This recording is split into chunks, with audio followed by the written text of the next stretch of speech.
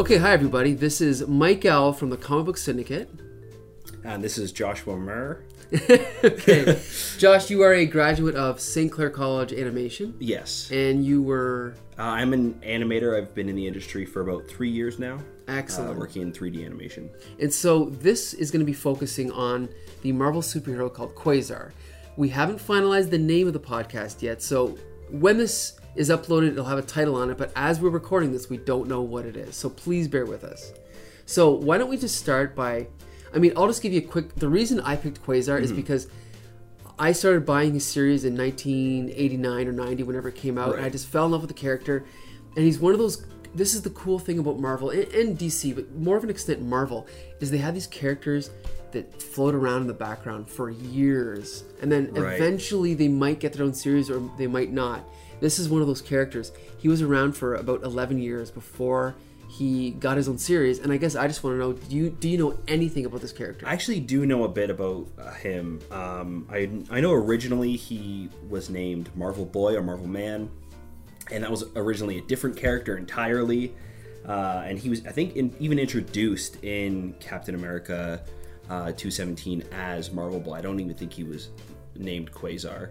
But yeah, he has the quantum bands. Quantum bands, right. And he kind of acts almost like a Green Lantern type character for Marvel, where he can create different things, whatever he needs out of energy coming from the quantum bands. So that's pretty much what I know. I actually I read 217 years and years ago, and I didn't even make the connection that this character was Quasar. Okay, so going back, it was kind of interesting to read it again and go, oh yeah, that's this character. Yeah.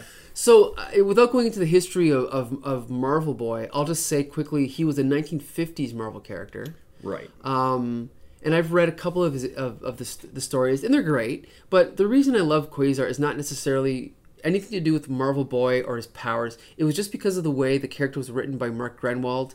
There was a little bit of humor there, a little bit of satire. And it was also the first Marvel comic I read that really got into all the cosmic stuff.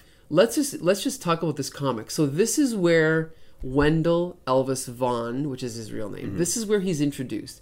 He's nothing like the Quasar that I grew to love years later, and he's also only in a few panels, so we're not even going to talk about him much. It's kind of just an excuse to review some random Marvel comics, which we all love. And so let's just start right here. Okay, so Captain America number 217, okay? So the first thing I noticed about this, it's kind of a strange thing to notice, but I noticed that the top left here, did you notice above the little caption, it says all new? Oh, it does. Yeah. Yeah. I think the reason Marvel has that there is because at this point in their history, they were so behind on deadlines that it was a regular occurrence to pick up a Marvel comic and have it just be a reprint. Really? With no announcement. Okay. Yeah, like sometimes they would say, next month, Green Goblin will be back in Spider-Man, and then the issue would come out and it'd just be some random reprint of some other story. It happened a lot, yeah. So I think that's why it says that there. It's just kind of funny. Anyway, so Cap stands alone against startling new superheroes and the Agents of S.H.I.E.L.D. Interesting. Fury, Falcon, are you both turning against me too? Believe it, S.H.I.E.L.D. Slinger. You're a traitor to S.H.I.E.L.D. and you're going to pay for it the hard way. Very cliche superhero problem, I guess you could say. Like the betrayal of the friends. I don't know. What's your impression of that cover? What do you think? Yeah, it seems very classic. This comic cover, I think, really showcases what you're going to get exactly in the comic. Sure. Because I feel like the cover is exactly what you get inside. It's cheesy. It's it's full of action. It's that classic quintessential old 60s comic, which I love. It's so much fun. Well, and just to be clear, audience, it's actually 70... Is it 70? 78? January 78. But you know what? Yeah. This is the thing, is the vibe... you said 60s, but it's not that much different. The vibe from... I would say about... Like, this is a Bronze Age comic. I would say the Bronze Age was pretty consistent as far as style for a solid 10 to 15 years. Like, from 70 to 85, it's pretty much the same. It's a lot of the same writers, a lot of the same artists, and things didn't really get shaken up until the mid 80s, right? So yeah, this could easily have fit in with a 60s comic. So anyway, So I opened it up and okay, so this is by, we didn't mention this. This is by Roy Thomas, Don Glut are the writers. John Buscema is the artist. The penciler, and Pablo Marcus is the inker.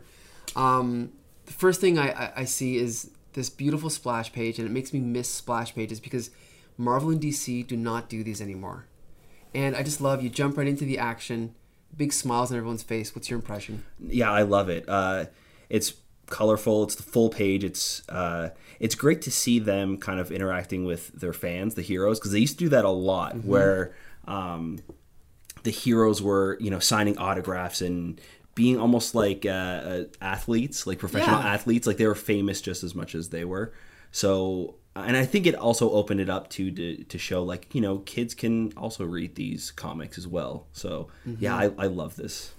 First page. And I mean, it's John Buscema, who's one of my absolute favorite artists. This issue is a little bit weird. It's inked by Pablo Marcus, who I'm familiar with, but I couldn't pick his art out in a crowd, or in a lineup. But this is not John Buscema's best art. But even John Buscema, on a bad day, is better than almost every other artist, in my opinion. I think it's great. I love John Buscema as well. I grew up, I think, reading a lot of the comics that he drew as well, and even like going back to reading the How to Draw Comics the Marvel Way, and yes. I think later on they also had like a little movie that they put out as well, and I had the DVD copy of it where him and Stan Lee were talking and showing you exactly how they would write it. So yeah, Steve Buscema has always been one of my favorites. John Buscema. John Buscema, sorry. No problem. Not Steve Buscemi. Yeah, I know. It's a little confusing. John One letter Buscema. off, yep.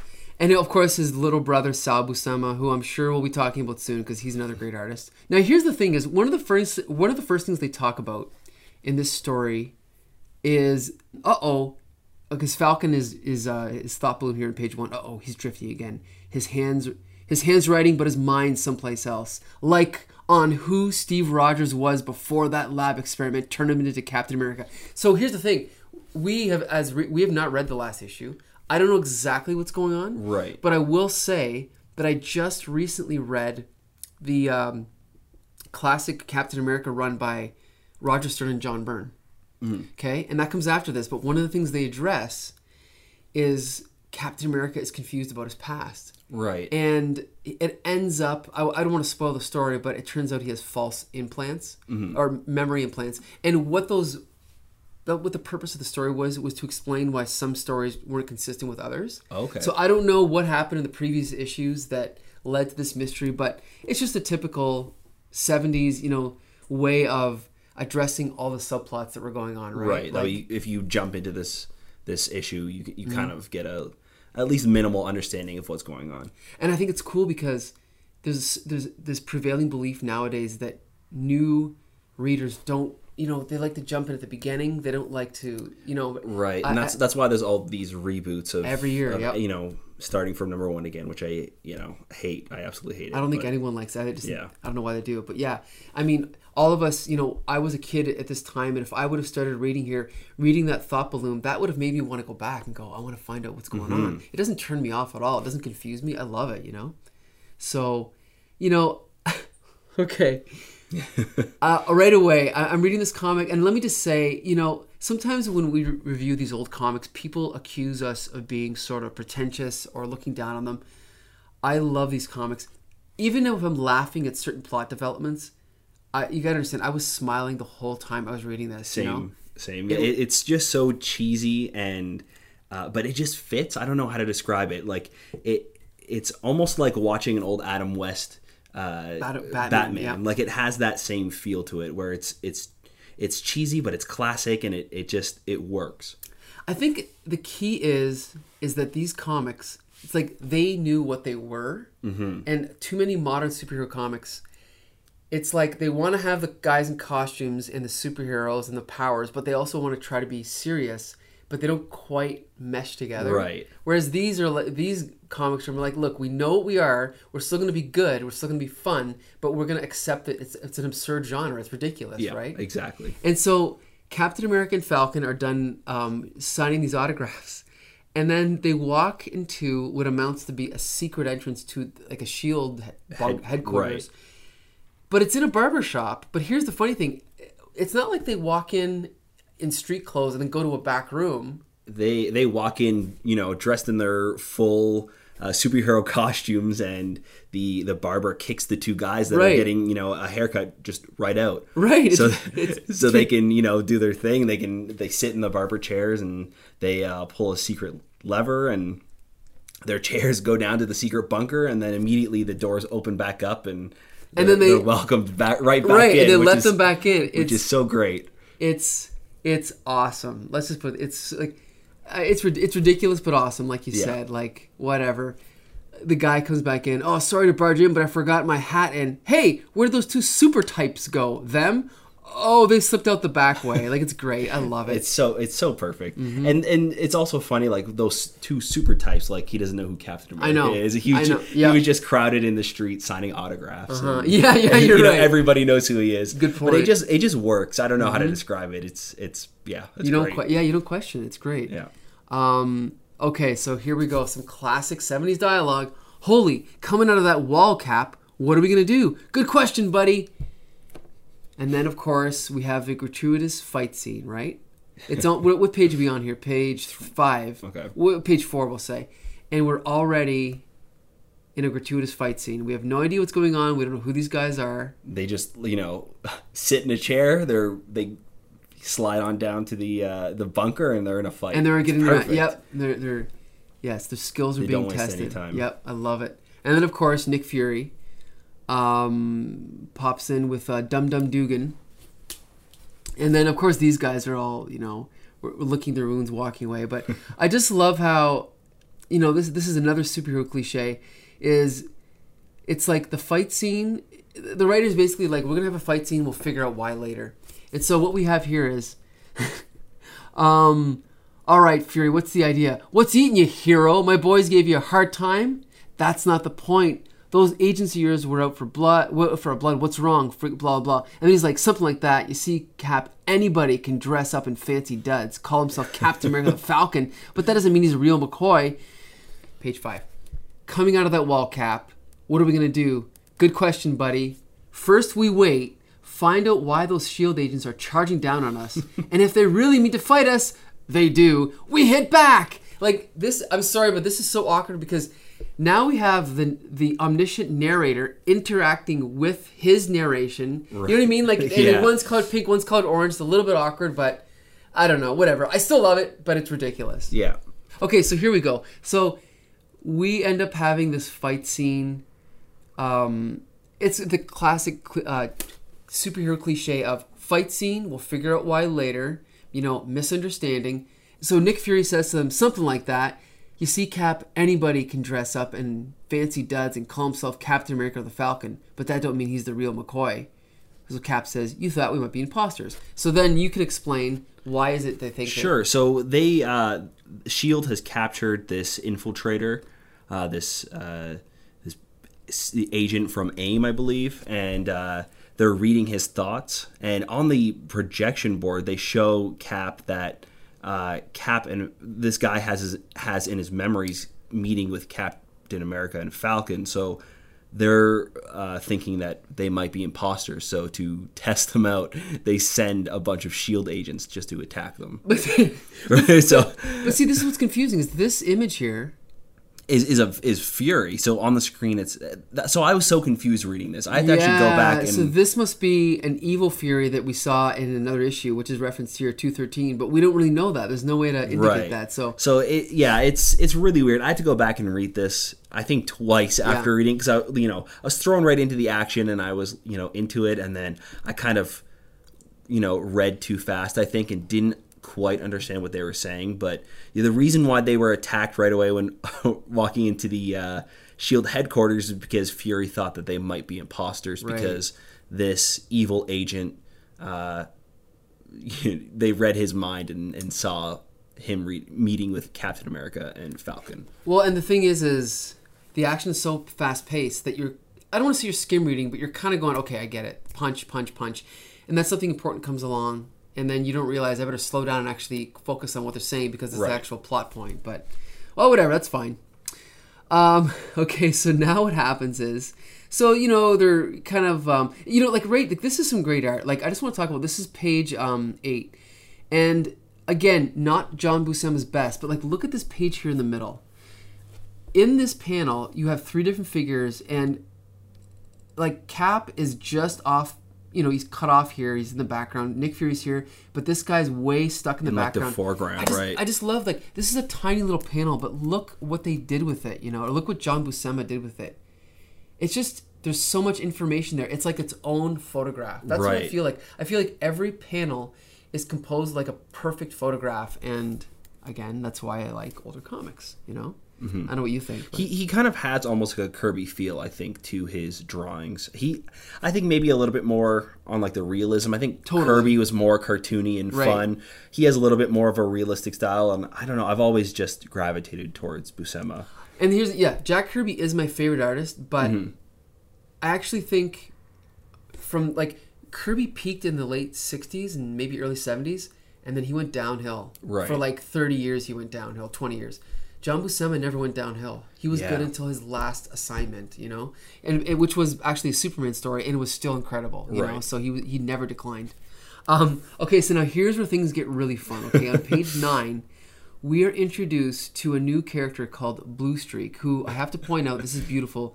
He's riding on roller skates. I love it, and it's not even roller skates. He's got, pretty much just one wheel underneath his foot too. It's not even a roller skate. I didn't even notice that. It's almost like it's not even a what are those called? It's not even a roller blade. It's just a single roller skate on each foot. Yeah, it's like one wheel underneath his foot, which is so like gimmicky and fun and just cheesy.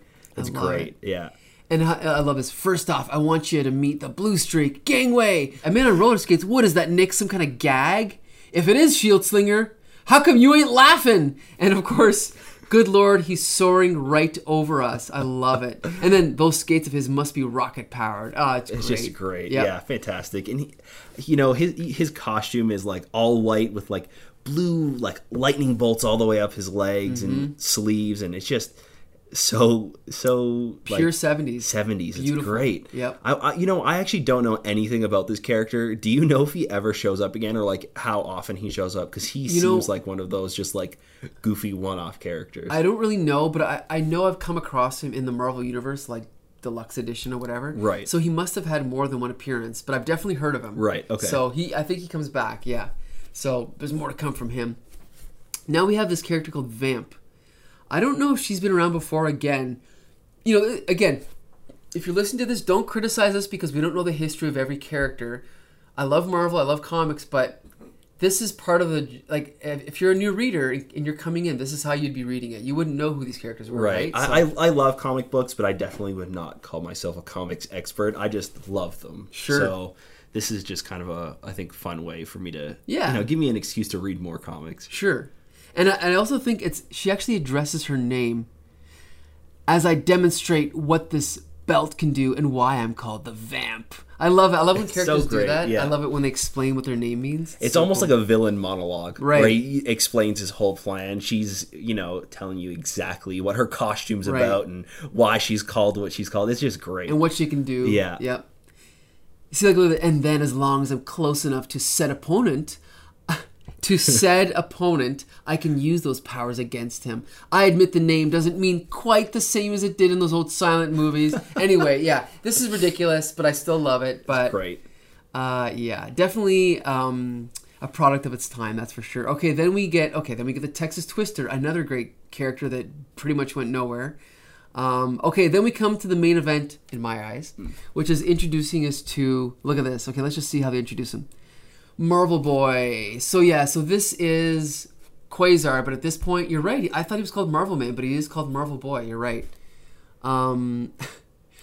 Again, his dialogue, his voice is not the same voice that I'm used to. He's not the same personality. Right. He's kind of just generic superhero at this point, but whatever. So we're introduced to a new superhero that, of all these, technically he does go on to the biggest things. Like, he ends up joining the Avengers years later, so a pretty significant character, but kind of just thrown in with these other ones. Like, actually, going back to what you're saying about he doesn't have the same voice, I feel like a lot of the characters kind of have a different voice than they do today. Yeah. Like Nick Fury almost sounds like J. Jonah Jameson does today. how he's talking like, you bumbling buffoon, and like his weird way of talking, like it's almost like, you know, pulled from the 50s. It's way past, you know, anything that would be in like 70s, 80s. So it's just fun seeing him be almost like a different character. Falcon seems pretty much the same. Marvel Boy is very different than what he is. What I'm used to, yeah, absolutely. I mean, what can you do? I mean, it's almost like they were all stereotypes, right? They were all just like, hey, this guy's the gruff one, this one's the... You know, she's literally a vamp, you know, but whatever. I mean, that's okay. And I think that works for these comics, too, because it's almost like a caricature. So you, like, just within a couple of lines, you automatically know the characters. Like, you know what kind of person Nick Fury is just by reading, like, one bubble. You know exactly the kind of person he is, and, you know, he's gruff, and he you know, doesn't take shit from anybody. He's, you know, kind of a hard ass. Like, you get that immediately just from the way he talks. So I kind of like that almost caricature. Yeah, and you know what? I think it goes back to what you were saying about how everything fits together. Like this artwork and the dialogue, they do fit together. If you were to have this type of artwork with like 2019 realistic dialogue, it wouldn't really work. No. And so you're right. I think it's like the color, the art, the writing, everything meshes together. For sure. So it's like they knew exactly what they were doing at the time. Yeah. And I want to point out, they go right back to fighting. Right? I love it. And so we're on page 11, and it's been almost all fight scenes, but that's okay. It's fun, right? You know, I mean, again, is this a classic story? I would not say so. I would say it's a pretty generic story. Roy Thomas. I'm not sure if you're familiar with Roy Thomas. A little bit. Okay, so he is kind of the successor to Stan Lee. He was the successor to Stan Lee on Fantastic Four, on Spider-Man, on Avengers. Right. And so he is, you know, a legendary Marvel writer and a DC writer. He did a lot of Silver Surfer too, correct? Actually, no, I don't think he did. No? Oh, no, okay. Those, Silver Surfer in the 60s was all Stan Lee. Oh, okay. Yeah. Okay. I don't think he ever wrote Silver Surfer. Because Stan Lee wouldn't let anyone write the Surfer until the really? 80s. Yeah. Okay. But yeah... I love Roy Thomas because of his reputation. Like, I love reading his classic X-Men stuff, his Avengers. I don't think he's a great writer. I can read this and I can enjoy it, but I don't know if I've ever read anything he's done that's just knocked my socks off, you know? Right. So, did you have anything you wanted to talk about, or? No, I think here I'm, you know, just enjoying the action, the cartooniness of it. It's great. You know, when I think of, like, the quintessential, like, 60s, 70s comic, it's kind of all here. Right. Like what you were saying before with everything kind of fitting together. I think that, like, even down to jumping right into the action is great. Like, they have a fight scene beforehand to test if Cap and Falcon are really them, and then immediately jump into another fight scene to see if, you know, these new heroes have what it takes. So it's like, one trick, you know, like, one from one fight tricking Captain America to another one tricking Captain America, which is just great. It's ridiculous, but what are you gonna do? It's almost like, I think at this point, it's almost like, people look down on wrestling, but I love wrestling, and this is like, there's a lot of fighting, there's a lot of colorful costumes, but it is very similar to just a wrestling matches. Right. You know what I mean? Okay, so anyway, so then Captain America, this is hilarious. So Nick Fury wants Captain America to train this new team, but he refuses, and so now Falcon's going to become the leader of this team and train them. And so that's it. So now Captain America's going to leave them because he's got to go figure out his past or whatever, right? So he leaves them in the dust. I also love that he has Falcon step in for him, and you know he talks about Falcon being pretty much equal to Captain America, besides the fact that he's a super soldier. Like, he's got the wits, he's got the training. So and it's kind of cool to see this after knowing Falcon, Sam Wilson becomes Captain America later on. So it's kind of almost like a hint that they didn't even know that they were doing, as to him turning into Captain America and taking on that mantle. Sure, yeah. And you know what else is funny was cool here on page 14. I just want to point out how good this storytelling is. One thing I noticed about John Buscema, his art is so good that a lot of times you could so perfectly understand what's going on with the story, and it's almost like the dialogue is an afterthought, right? You don't even need it. And so in this sequence, you see she kind of knocks over Vamp, and then you see his hand up, basically, and you read it, stop right there, all of you, but he's literally putting his hand up, so we know what he's saying to them. So he obviously looks disapproving here. He's talking to Nick Fury and Falcon here in this panel. And this last one, we see him pointing to Falcon because that's what he's doing. He's appointing him, right? This is the guy you want, you know? They don't need me. They're good enough on their own. What they do need is a leader, and I can't think of a better leader than the Falcon. What? Me? But again, melodramatic. But it's great. He's telling the story through the panels, and you don't even need the dialogue there to, understand or see what's going on. And you know what? Hey, just for the record, I, for one, think William Shatner is a good actor. Okay. And sometimes I'll take over the top, exaggerated actions if there's at least passion behind it. For sure. And that's why I love like Kirby and Buscema, because it's over the top, it's ridiculous, but at least I can tell what's going on, right? Yeah, that's great. I feel the same exact way. Like, my favorite movie is The Princess Bride. Okay. And it's over the top and cartoony and just ridiculous, but even though it's that cheesy, it drags you in with the characters and the story, and you fall for it. Like, I don't know how else to describe it besides you fall for it, and it just works when it's all put together. And you know what's funny is I think that goes for a lot of movies, and I don't want to get a big discussion about something like Star Wars, but I feel the same way about movies like that. And I think, there's people that can't appreciate that, and I cannot understand why they don't see that there's different ways to like tell a story, and this is a way and that's a way, right? Like, why not? This is hilarious. Okay, page 16. Nick Fury says, "Sides, I sneaked a neat little tracer into Cap's shield." Okay, hold on a sec here. Cap's shield, I mean, where would you hide a tracer? I have no idea. Like, maybe in the belt, like the strap or something. I have no idea. It's kind of ridiculous, but it's an old comic book. Yeah. Like, it's got that logic almost where it's like, I don't know how it would work, but it works. So now we go to this other subplot with his girlfriend, which is it Sharon? Sharon. Yeah, Sharon Carter, who's in the movies as well. Now I love this, how he goes out and he's in his uniform, but he still has to, get into a, fisticuffs here. This was a strange little ending. I mean, kind of it's typical for a comic book for there to be a misunderstanding, but it was really weird the way that they got to this point where he was in a fight and then this girl was there who we're introduced to earlier, and she's a bad guy, but then she sees him. It was just kind of strange, Yeah, and right before this, he breaks up with Sharon Carter. Yes. Over the phone because he's going to go find himself and figure out what's going on, and he doesn't want that relationship to get in the way. He doesn't want her to get hurt, so... Which is strange because I guess he's just going to...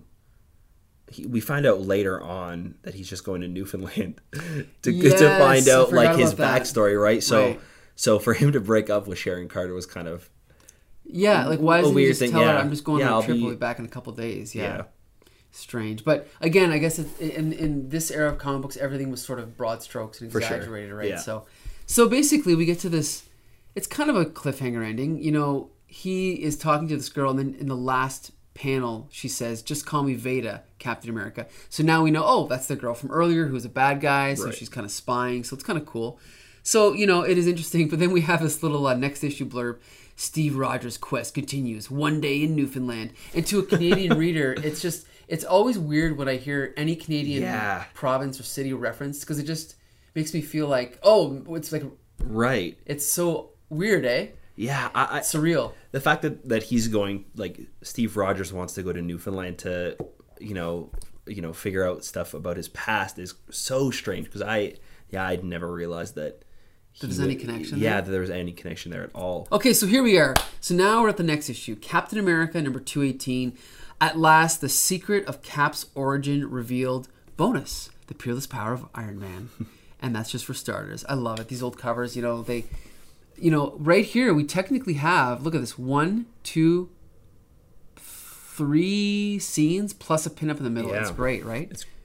And even the title has like the characters kind of, in the title itself. There's just so much going on, but the flow of it works. It even has like a little bit of Kirby crackle on the left, and like it's just it's so fun. Yeah, it's great.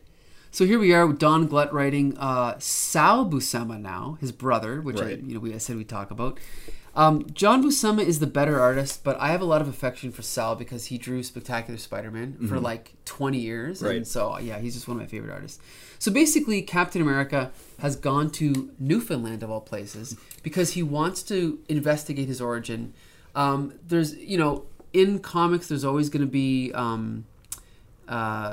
continuity errors and mismatched origins. And what I like about what Marvel did is they would try to explain it, whereas I think DC, for the most part, would just ignore it. Right. And I still think that Marvel's method is the better way to go, to try and explain it. What do you think? No, I think that's kind of fun. It does make things messy, but I think it's also part of the charm of this comic book. Right. This one in particular, it's part of the charm. Like, going to Newfoundland of all places is just ridiculous. Like, it's also funny that they would try to tie in Captain America's origin to Canada. Like, that is just so weird to be like, why of all places? Like, pick any other state on the East Coast. Like, why Newfoundland? It's a good like, point. so I didn't think strange. about that. Why Captain America? You're right. Yeah, it is a good point. Okay, so on page 4 here, we are introduced to Iron Man in the story. It's always nice to see, other Avengers. Again, at this point, let's be clear. At this point in Marvel history, Iron Man was not considered. He was maybe B-list or right. He wasn't. A-. He was definitely not the front man of Marvel Comics at the time. Not at all. So this was kind of a fun cameo, I'm sure, at the time for like a minor character. But I gotta admit, this scene is actually pretty cool. So what happens is Iron Man walks in. Hi, Cap, Sharon. I was on my way back down, blah, blah, blah. And then Veda says, Sharon. And then Iron Man thinks, whoops, seems that I just put my iron foot in my mouth slot. My mistake, Cap. Because let's be clear, I've done this where, I see one of my buddies, downtown and he's with a girl. I'm like, hey, Carol. For I'm sure. like, oh, crap. Of course, you just assume, right? But I don't know, it's pretty smart, actually, pretty clever. Yeah. So here on page 5, we have a classic segue where Captain America is looking at a picture. And he says, good Lord, this woman, I recognize her even after all these years, decades. And then Veda says, I thought you wouldn't have forgotten, Cap. Forgotten. How could I forget her? One of the first faces I ever remember seeing in my life on that fateful day back in 41. You know what this reminds me of? Remember that movie Airplane? Yeah. It reminds me of a parody of the genre. It's like it's so overdone. Like, it's like if this was a movie, you would have like, almost like the wings were like, right, and then like the foggy lens and the blur. It's just in the fog actually in the shot, right? Like, it's ridiculous, but whatever. So we flash back to Captain America's origin here, and then I mean, even the way that the panels themselves are shaped, kind of adds to that because the corners are rounded and everything. Like it really adds to that. Like dreaming of the past, which is great. Yeah, and flashbacks, this is a weird thing with comics. Back in these days, they were always rounded. The panels, they were always rounded, just so you knew it was a flashback, right? So I thought this was so typical of the dialogue of the day.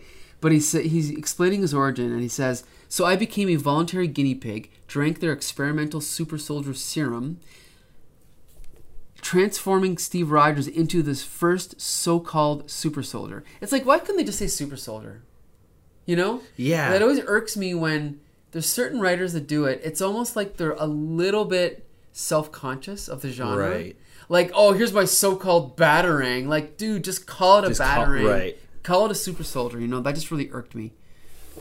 It almost feels like Stan Lee is saying. Like, I could hear him saying that, like, which is probably in his voice, which is, I think, maybe what they're trying to like mimic. Sure. And portray is this, like, it can't just be something simple. It's got to be, so-called super soldier. Yeah. It's got to be the Incredible Hulk. The amazing. It's got that, like, sure. It's got to be qualified. Yeah, right. In a way. Yeah. So here we are on page 7 now, and we're reintroduced to our pal Quasar, who at this point, now let's be clear, last issue he was called Marvel Boy. Now all of a sudden he's called Marvel Man, which is even more confusing because any comic history person knows Miracle Man, his original name was Marvel Man. You knew that, right? Right. Right. So this is a whole other can of worms we're not even going to talk about. But yes, in this story, Quasar was called Marvel Man. So whatever, confusing as heck, but it is the character who will one day be called Quasar. Here he is training with the other, what are they called? The Agents of S.H.I.E.L.D.? I can't remember what he called them. The Super Agents. Yeah. The Super Agents. Yeah, obviously it didn't last because neither one of us have heard of them, but whatever. Okay. I mean, in the one day that Falcon's trained him, he's turned from Marvel Boy to Marvel Man. Yeah. So maybe he is doing a good job. Yeah, you're right. Good point. So this is great. Page 9 we are, okay? Iron Man says, it's Captain America. This reel of recording tape, I'd forgotten how the original Avengers often taped what they talked about for future reference. Awesome. Which is such a fun, like, ridiculous retcon to be able to flash back to that scene. You know what's funny, though, is now that I think about it, one of the cliches of, like, science fiction and, like, genre entertainment is that in cartoons and shows like Doctor Who, whatever, it's almost like everyone seems to have a recording of everything. So if you're watching an episode of like G.I. Joe and they go, hey, what happened on that other mission? They'll just bring it up on the computer. Right. And it's all just there. I never questioned it when I was a kid. It's so great. Like they do that in the Transformers movie as well. Okay. Like, Laserbeak, like the old 80s one. Laserbeak records them and you're just watching the movie, like what happened in the previous scene. Yes, like it even like cuts to the you know, that's great. The close up, the wide shot, yeah. Right. I mean even the MCU does that with Bucky killing Stark's parents.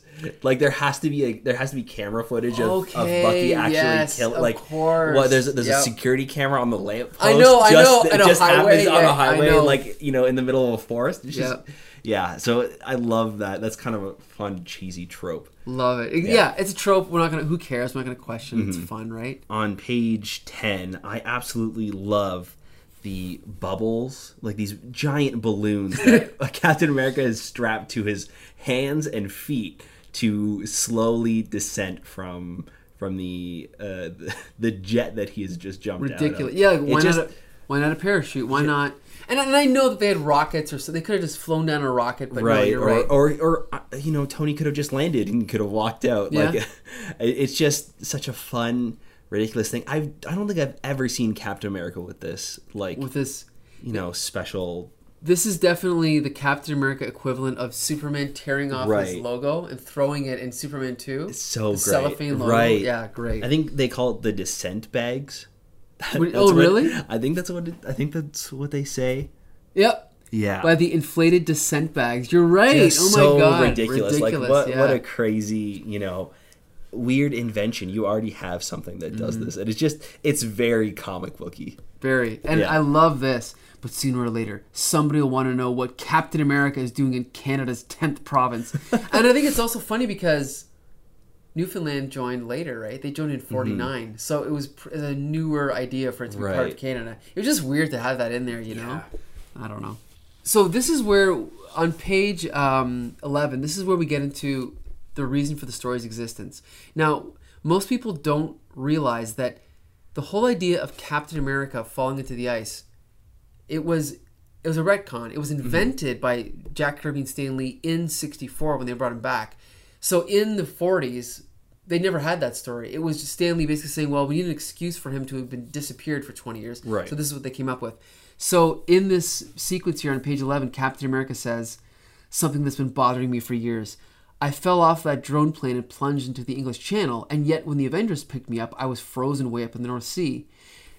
Between the incident with the drone plane and my being found by the Avengers, then again, my mentioning Newfoundland might have just been meaningless raving. So, again, I wish I had the issues in front of me. I don't know exactly how they show the way it happened, but... So it seems like they're just trying to connect, him falling out of the jet plane and being frozen and this new story with him having an origin somewhere in Newfoundland. Well, because kind of piecing those two stories together. Yeah, and I remember Submariner No, sorry, That's what they were searching for, I Yeah. believe, in Avengers was Submariner. It was, I think that they show that. Yeah, in and they this as show well. that, and it was Inuit that had Captain America in the frozen block. So Right. that wouldn't even be Newfoundland. That would be like the Arctic, yeah. or like Nunavut or something. But anyway, Yeah. we'll get into that. Okay, so now on page 12, we have some great art by Sal Buscema. The second panel, I just love it because right here in the first panel, you have Captain America's face looking through the window, okay? The second panel, you're basically zoomed out, so you know that that's Captain America looking through the window, and we see what he's looking at, but we're looking at it from this weird angle where we're going through the legs of this guy who's the closest to the camera, and then we see the other two guys here. So we see one guy's leg, we say this other guy, both of his legs and a hand, and then we see this guy, the full body. So he's carrying a box, and so it's just, we're getting pieces of the story, but that's all we need, and it's great because now we know exactly what's going on, right? You can almost feel the camera moving back to show you the whole picture with just these two panels. Good point. Because it really does feel like the camera, the panel was close up and was just pulled out. Yeah, that's a good point. To tell that action and to like show you exactly what he's looking at. Yeah, that's a good point. I didn't think about that. But yeah, you're right. Totally.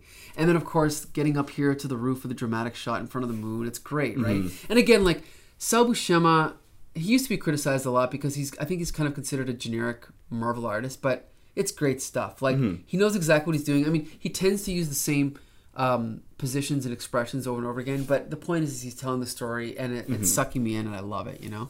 I love the little gag here and the art for the first two panels. The bad guys are questioning if that's really Captain America. They say, Convinced? if that really is Captain America, and then the next panel is Captain America just hitting him across the head, like full. The full panel is just kablonk and him whacking him over the head, and Cap says, "Convinced." It's just so fun and such a great way to jump into that action. I absolutely love it. It's funny because it ties back to the last issue, where again it was the question of their identities, and it continues here where these guys go, bah, anyone could put on a costume and stop one man with a metal shield. It's just kind of ridiculous that. Why would you even? I don't know. It's just why would you assume? Why would you not think it's Captain America? It's kind of like one of those things where the writer didn't have to write them doing that, but he did, and so I mean, you could cut those lines out, and it would still be the same scene, right? Yeah. But, I don't know. Maybe he's just filling space. It's kind of like in those disaster films when there's a character that refuses to believe that what's happening is happening. Right. It becomes an unnecessary subplot that they have to overcome. I think it was one of those volcano movies. Tommy Lee Jones refused to believe.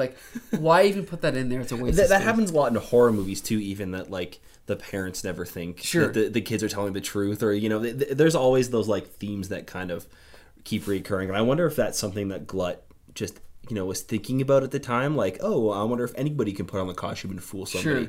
So I wonder if maybe even that's something that he just had in his head, so when he wrote these two, it's just kind of something fresh in there when he was thinking about this. It's funny that those two themes kind both I wonder if it's just something that it's almost like something that he, because I don't know, I haven't read much of his stuff, and maybe it's a trick that he's going to use over and over again. I don't know. So here we go. I love this on page 16. I am the biggest, strongest man in all this province, and not even you could survive against me for that long. It's just, again, reading as a Canadian, when you read any reference to Canada, it's almost like someone's talking about your house or your family by name. You're like, oh, this takes you out of it. This is so weird. They're talking about Canada. I just thought that was funny. Yeah, for sure. Especially because all of these comics are set in the States, and they are recognizable places that we might have been to, but it's not home. So when you hear something that is so close to home, you're like, whoa, that's not normal to hear something like this. It's weird. It's like when a rock song references Toronto or something. Right. It just doesn't sound. Yeah. It doesn't sound poetic or majestic. It just sounds it's like. Oh, I know that place. Yeah. I think this is kind of ridiculous.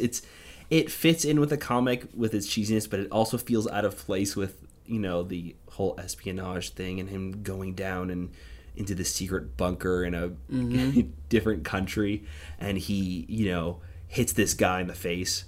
And he at first acts like everything's fine, and then he starts to get a little bit dizzy, and then his teeth start to slowly fall out, and then wham, he falls on the ground.